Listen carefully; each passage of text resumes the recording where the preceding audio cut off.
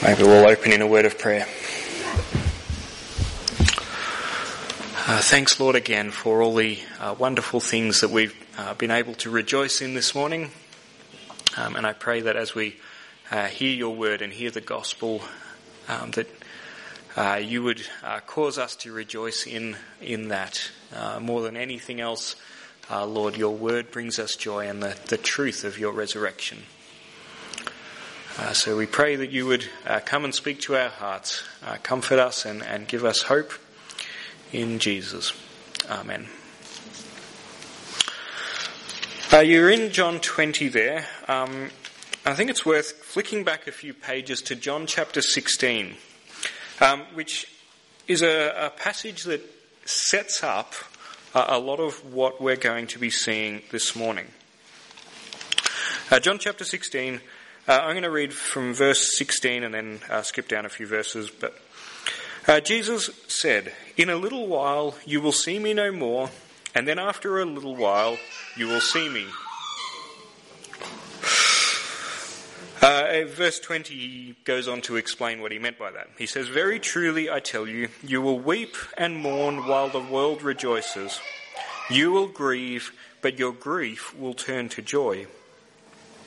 A woman giving birth to a child has pain because her time has come, but when her baby is born, she forgets the anguish because of her joy that a child is born into the world. So with you, now is your time of grief, but I will see you again, and you will rejoice, and no one will take away your joy." These verses from John 16 set up what's going to happen in John chapter 20. He says, your grief will turn to joy, your sorrow will turn to joy. I think that's a really beautiful and poignant promise for us at Easter. There are always things that give us sorrow and grief. But Jesus says, your sorrow will turn to joy. Certainly no amount of chocolate eggs or silly bunny rabbits is going to give us joy in our sorrows. It's going to take something more than that. And that's the hope that we have in the resurrection.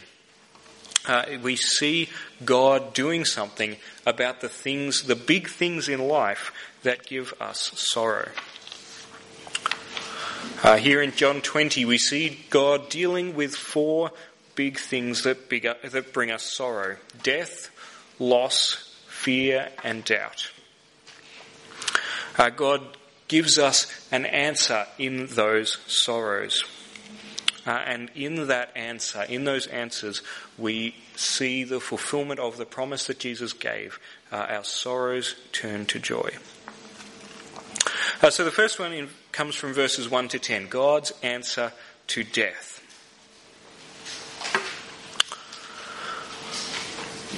Now, death is a reality, isn't it, that we all face.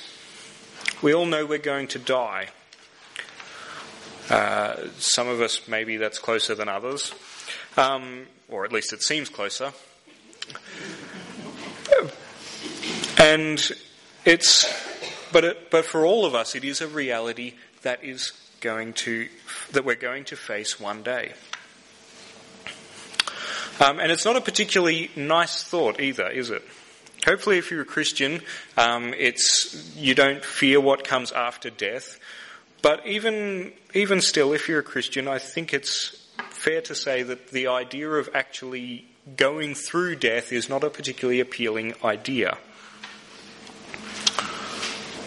Death is painful. It's generally associated with suffering and sickness and pain.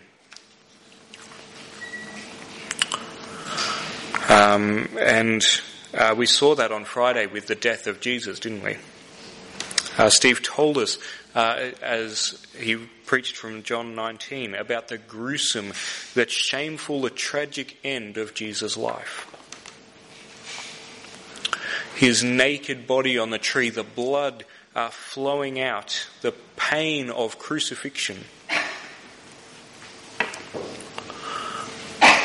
And this image, I guess, of such a painful way to die would have been imprinted on the disciples' minds. They would have been raw, I guess, with the fresh memory of that sight, of Jesus hanging there on the cross, screaming in agony. His naked, bloody, mangled corpse would have been seared into their brains. It's not a pleasant thing to watch your dearest friend die in such a horrible, horrific way. And then, as we saw in verse 1 there, the nightmare got even worse for Mary Magdalene. She went to the tomb to pay her respects, and what does she find? There's no more body. And her first instinct, or her first conclusion, is that someone's stolen it. Grave robbing wasn't particularly uncommon in those days, or it might have been the Jewish leaders that she was thinking about, wanting to steal away Jesus' body for some reason. But her first thought here is that Jesus' body has been stolen. And as I said, the nightmare is getting worse. It just gets worse and worse, this story. And so she ran off, telling Peter and John that someone's made off with the body. And so Peter and John ran to the tomb.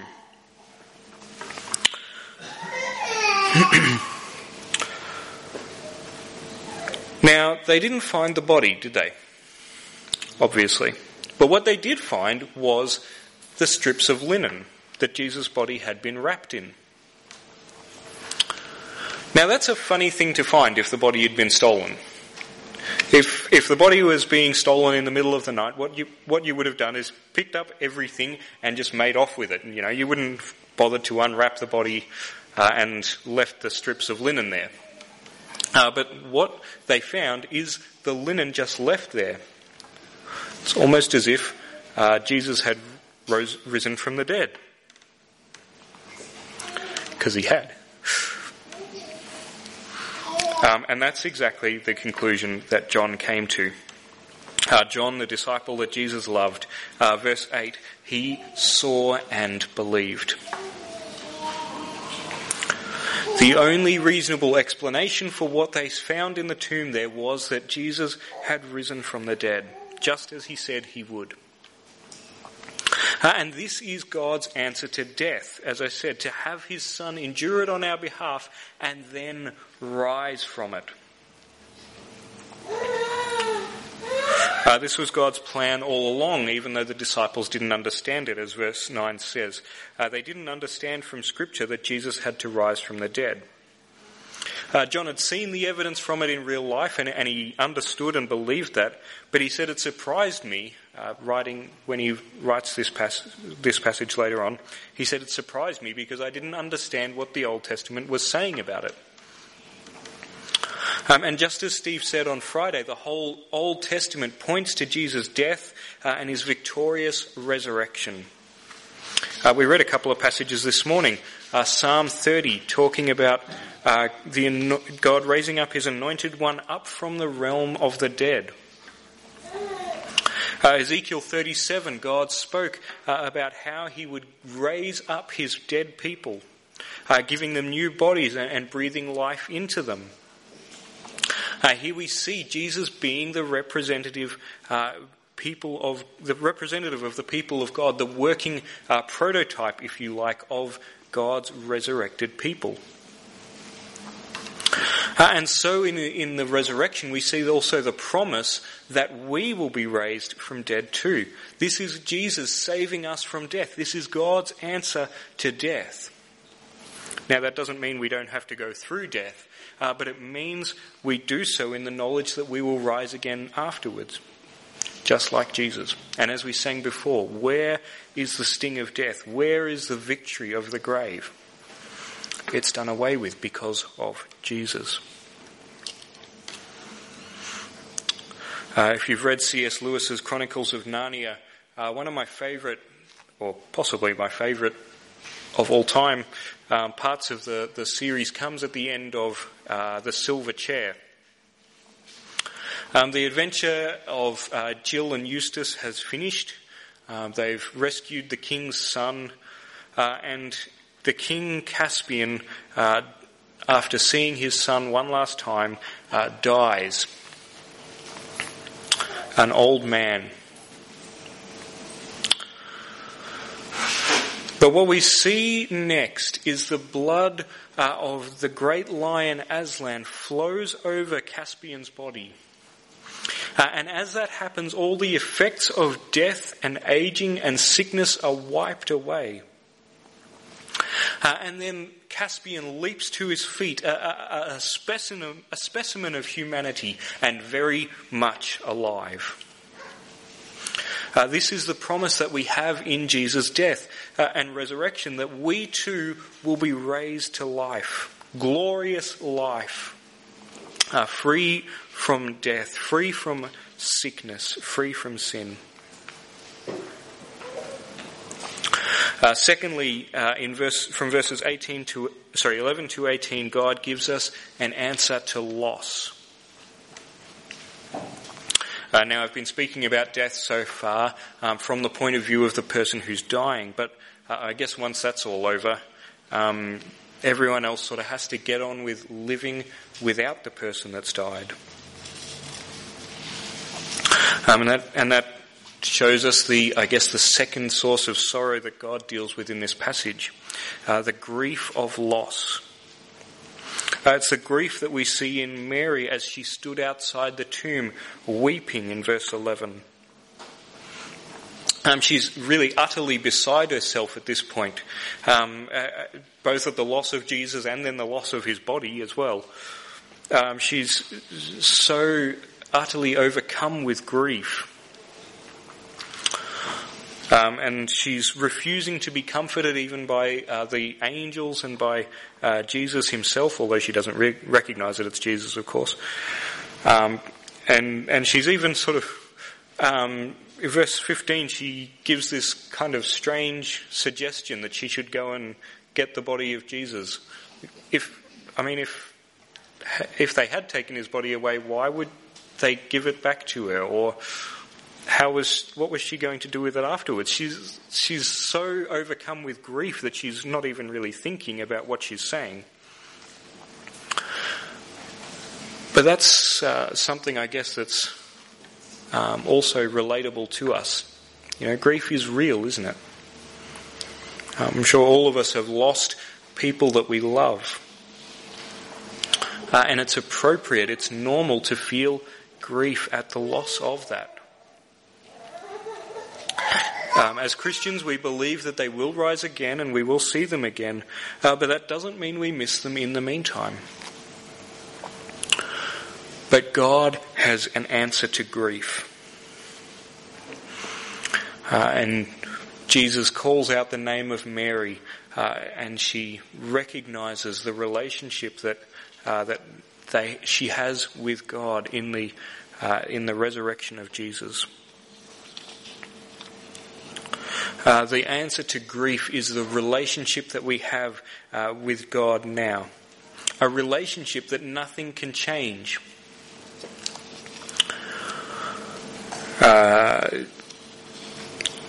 Jesus says he says, "Don't hold on to me so closely. I'm not going to disappear at any moment. I'm not a ghost. You don't need to try and hold on to me as though I'm about to leave again." He says, "I am going to my Father and your Father." We have that intimacy with the Father that Jesus has as well. He calls the disciples my brothers. What a beautiful picture that we should be brothers with Jesus, sons and daughters of God. And this intimate relationship that can never change, this relationship that we have with Jesus and with the Father, is what we can hold to in that grief of loss. We've lost our loved ones, but we have not lost our Father. John then Fast forwards in verse 19 to the end of that day. All this has happened in the very beginning of the day. In verse 19, John says, on the evening of that first day. Here we find the disciples huddled in a room.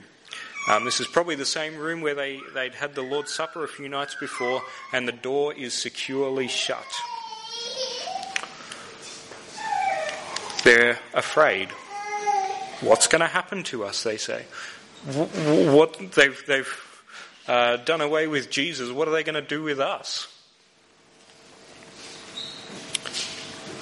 I think this idea of fear of uncertainty is something that is kind of permeates the chapter. I don't know in different various forms. I didn't realise, or they didn't understand, or whatever. It's almost the most repeated phrase in this chapter. And that uncertainty breeds fear. Now again, I think this is a relatable feeling, isn't it? Many of us are trying to come to grips with what's going on in the world. I guess as older Christians, many of you would remember a time where there was a sort of a Christian world, I guess, that you grew up in. And you wonder what's happened to this world, that what kind of society would give up the good Christian values that you grew up with. For younger Christians like myself, it's, I guess, that idea of a Christian world is really a foreign concept, because we're so ingrained in this culture. We've grown up in a culture, in a world where truth and certainty are underrated, where the future is a bleak idea. And so for all of us then, there's this sense of confusion and fear. What's the next few decades going to be like? What's going to happen to us as Christians in this world? And that, as I said, that brings sort of a fear about the future that we can relate to in those disciples there. But Jesus says twice, "Peace be with you." Now, that was a common thing to say as a greeting in those days. But it harkens back, especially in this context, to something that Jesus had said on the night before he died. Some of Jesus' last words to his disciples, "Peace I leave with you, my peace I give you. I have told you these things so that in me you may have peace. In this world you will have trouble, but take heart, I have overcome the world."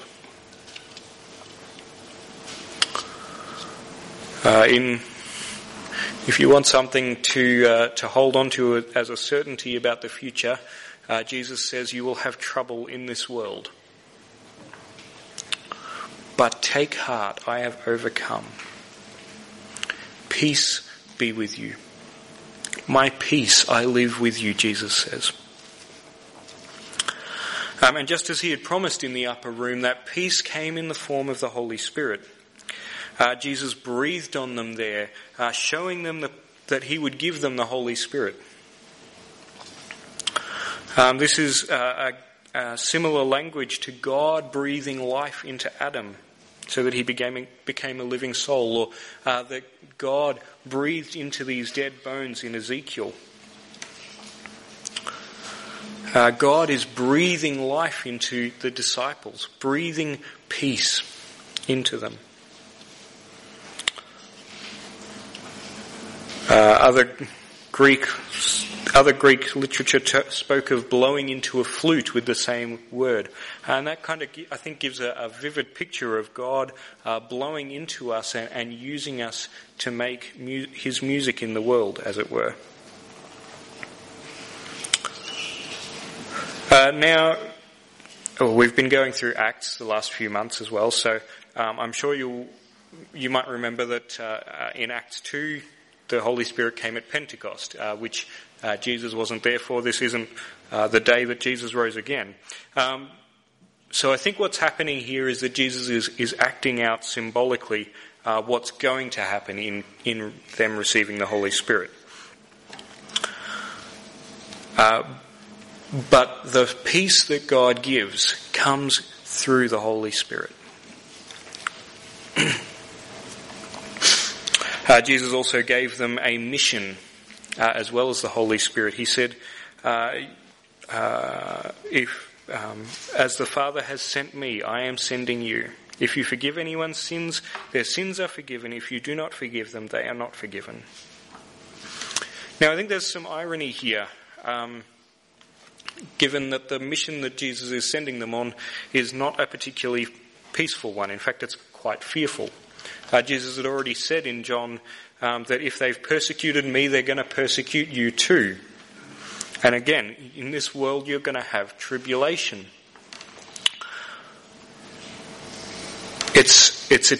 It's opposed, this mission. Intensely opposed from outside. And it has eternal stakes as well, Jesus says. But even in that mission, God gives us the peace of the Holy Spirit. Now, I think that would be a really great high point to end the story on. But John does go on in the chapter, and he talks about God's answer to doubt.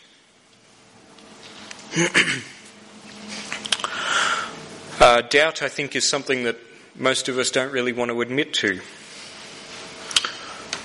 You know, it's something like, if we have doubts, you know, does that mean we don't really believe? And if we don't believe, then we're not Christians. So we all want to, I guess, have this idea that we don't have doubts, that we believe completely. But doubts, just like every other aspect of unbelief or sin, they do plague us as Christians. It's normal to experience doubts. It's not good, or it's not right, but it is normal.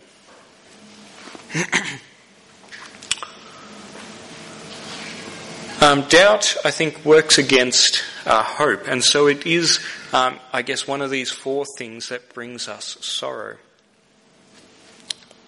Have you ever heard someone say, "I'm not a pessimist, I'm just a realist"? It's a bit of a cliche that we hear, because we know that people's doubts, whether they call them realistic or otherwise, I guess, doubts prevent us from having hope. That's why the pessimist and the realist go together in a sentence, because those doubts of realism, I guess, bring us to an idea of pessimism. Probably Thomas wouldn't have called himself a pessimist. He was just a realist too. And so he says, really, did Jesus really rise from the dead? I'm going to need some good evidence, to back that up before I believe. Now, Paul said later on that if people, to the Corinthians who were showing the same doubts, he said if Jesus didn't rise from the dead, if that's true, then our entire Christian hope is lost. If there's no resurrection, there's no Christian hope. No sorrow turning to joy, no answer to death, loss or fear. We might as well just go on and live in hopelessness like everyone else. But God did give an answer to doubt. Jesus came and stood among them and said, "Peace be with you." Then he said to Thomas, "Put your finger here, see my hands. Reach out your hand and put it into my side. Stop doubting and believe." And Jesus showed proof that he really was raised from the dead. Now, to his credit, Thomas showed that he really was a realist and not a pessimist, because as soon as he saw Jesus, he believed and said, "My Lord and my God." Jesus replied, I guess, that That's right, he says. Good on you for seeing and believing. But I guess most people throughout history won't have the luxury of seeing me in person. And they are blessed, Jesus says, if they believe even without seeing. John goes on to say in verse 31 that blessing is the blessing of eternal life. Now that's us, isn't it? We haven't seen Jesus in the flesh. We are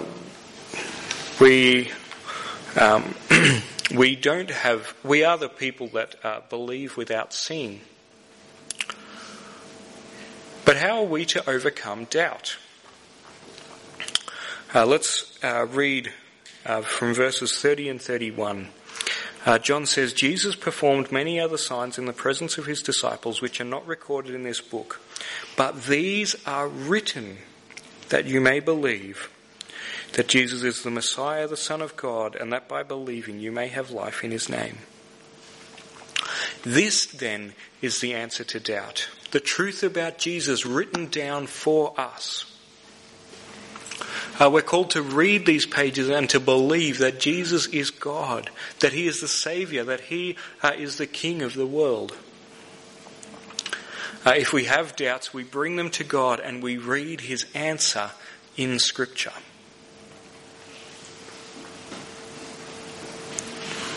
Now there is a place for, apologetics and the proofs that people put out to show why Christianity is worth believing in. But ultimately, if we have doubts, we come to the Bible. And that also means that the best way to help non-Christians come to know Jesus is to help them read the Bible for themselves. This is the answer to doubt. So Jesus had promised them in chapter 16, as I said, that their sorrow would turn to joy. And in this passage it did. As it says, verse 20, the disciples were overjoyed when they saw the Lord. Their sorrow turned to joy. And as I said, that's because in Jesus' resurrection, the pain of death turned to the glory of eternal life. The grief of loss turned to the joy of relationship with God. The fear of an uncertain future turned to the peace of the Holy Spirit, and the despair of doubts turned to the hope of a certain resurrection. And so as we believe with the disciples the good news of the resurrection of Jesus, this promise is for us too. John says again, by believing you can have life in his name. Let's pray and thank him for that. Heavenly Father, Lord God, we thank you for the amazing truth of the resurrection, that you have taken all the sorrows that we face in our lives and turned them to joy through the hope and the good news of the gospel. Lord, I pray that there would be none here today who would leave without having believed on Jesus. And so, Lord, we pray that everyone here would find life in your name, would be resurrected on the last day to join in eternal joy at your throne. In Christ's name we pray these things. Amen.